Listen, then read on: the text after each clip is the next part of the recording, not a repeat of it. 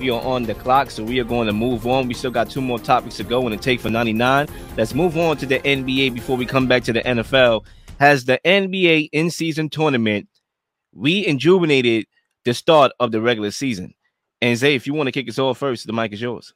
Listen, the in-season NBA tournament was definitely questionable to start off the season. We didn't know it was going to add extra games to the season. We didn't know what was going to be in store for what the fans are going to see. I think it rejuvenated how we watch certain games on Fridays and Tuesdays. The courts are really nice to see. It's like watching like blacktop in the NBA or watching like park basketball. You've seen a well-designed court in a crowd where it's like a playoff intensity for both teams to play for a chance to make extra money on the court. Some people don't like that. Millionaires are making extra money, but it incentivizes them to play harder and play a more physical and more intense game of basketball for a better showing and better entertainment. So for me, I think it did a great job rejuvenating how we watch basketball in the start of the season till December, which is usually like the NFL time and college football time for a lot of fans. They don't really catch on to the NBA until after those seasons are done. But right now, currently, the NBA has been flourishing in terms of these in-season tournament games, which is now up to 8 teams to possibly go to Las Vegas. Lakers versus Suns, Kings versus Pelicans, Bucks versus Knicks, Pacers versus Celtics. Now, these games are going to be played to see who goes to the next round, which will then be placed in Vegas. And then between those teams, there'll be a finals. So I think this is a good way to have the fans engaged as well as having the players playing more intense in the beginning of the year so that people can enjoy it. And, who doesn't want to see a playoff early basketball? I mean, hey, we won the in-season tournament. Woohoo! Nah, I'm going to be honest with you, man. I've been in and out in regards to keeping up with this in-season tournament, right? I did watch the game last night. I do have a few takeaways that I want to just give away real quickly here. Number one, you talk about LeBron James versus Kevin Durant. That's a matchup that we should look forward to with all due respect, okay? I believe prior to this season, I know they played this season on Friday night. I watched that game. That was a good game. But I believe prior to this season, they haven't really played each other since that NBA Finals matchup against one another, if I'm not mistaken. I could be corrected if I'm wrong. Right. And I think seeing them in a setting where it's something on the line, it may not be, NBA Finals, but both of these teams we expect to be at the end when it's all said and done, at least right there, along with the Nuggets. So I think when you look at the Lakers, they have a pretty good deep team behind Anthony Davis and LeBron James. We know that the Suns have a deep team behind their big three. I think this will be a step for us to download data to see who's really about it come playoff time, when it's really, matters, when they do have to go up against each other. So I think that would be a good opportunity for us to download data and see what we have with these two teams going at it. Obviously, Kevin Durant versus LeBron James. Who doesn't want to see that? One more take I do have is I do believe that Draymond Green and Klay Thompson is becoming a liability for the Warriors and no longer assets. Now, I get it. Draymond Green, every time he plays with the Warriors, they play better. Defensively, their net rating goes up a little bit as well. He brings a level of physicality. They play with more grit with him on the floor. But my guy doesn't know when to turn it off and on. He doesn't know how to walk the thin line of bringing that grit and getting in trouble. Obviously, the Rudy Gobert situation, he came back, got a technical immediately. Like, that can't happen. He had 4 turnovers in the game, 1 turnover at the end of the game. Then Klay Thompson is another animal, okay? This is another guy who's jacking up.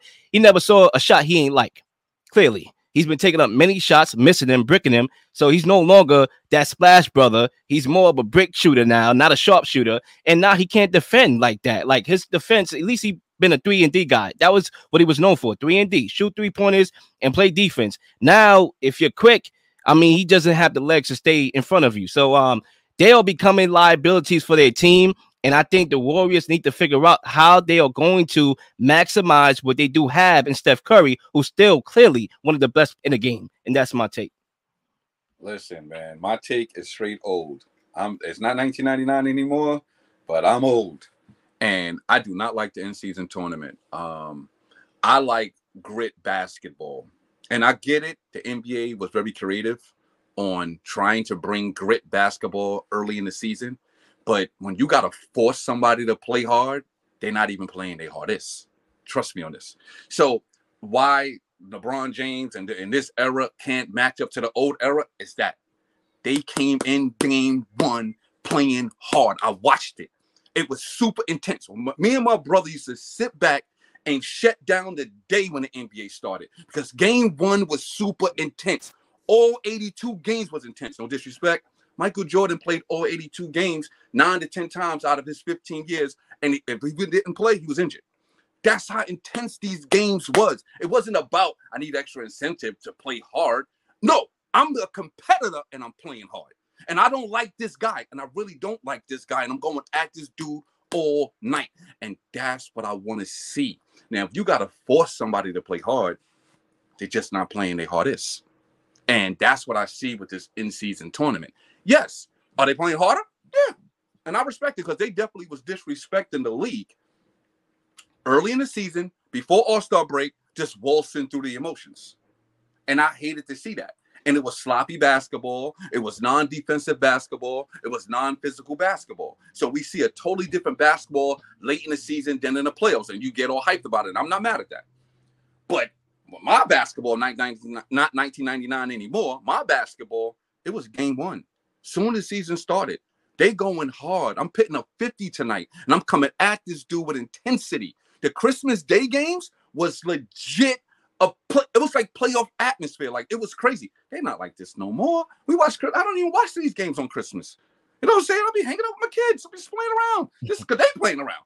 They're playing. They're not intense. So, listen, Adam Silver, they got a in-season tournament. It looked like it's working to make them play harder. I respect it.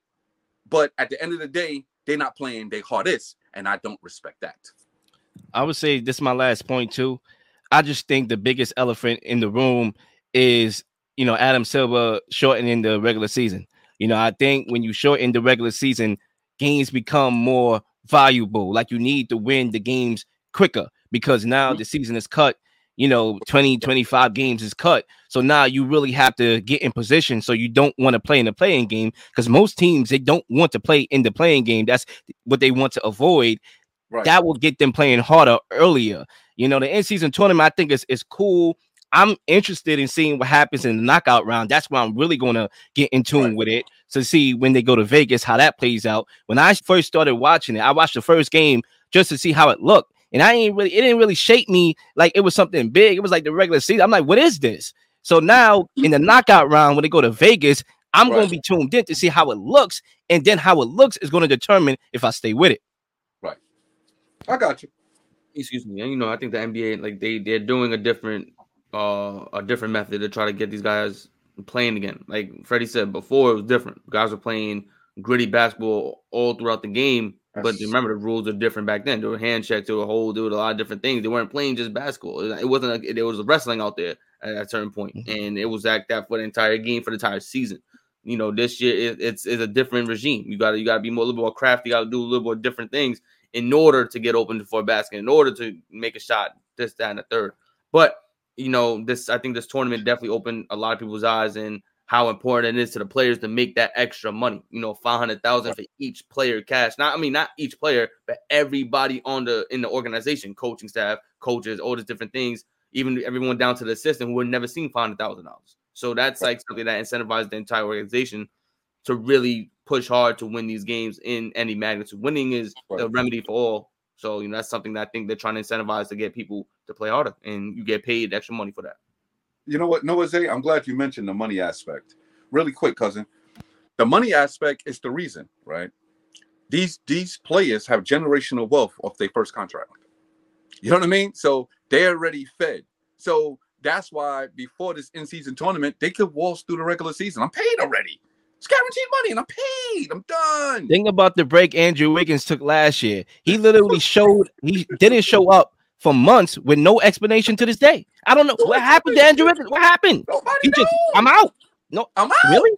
I'm out. I remember Derrick Rose did the same thing. He didn't even tell the team he was leaving. They was in New York. He was in Chicago. So Kyrie Irving is at a party. There's a game going on. My guy's on freaking Snapchat at a party.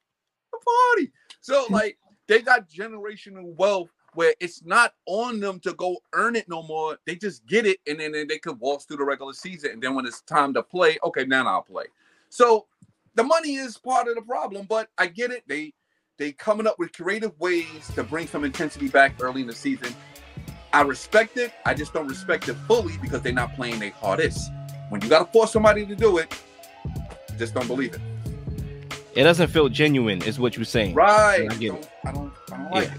Please like and subscribe for all the up-to-date content. You've been slinging shows left and right, slinging content left and right. Please don't miss anything. If you do, like, subscribe, leave a comment, leave a question, something you may want to answer, something you may have. All ideas are great ideas. Nothing's a dumb question.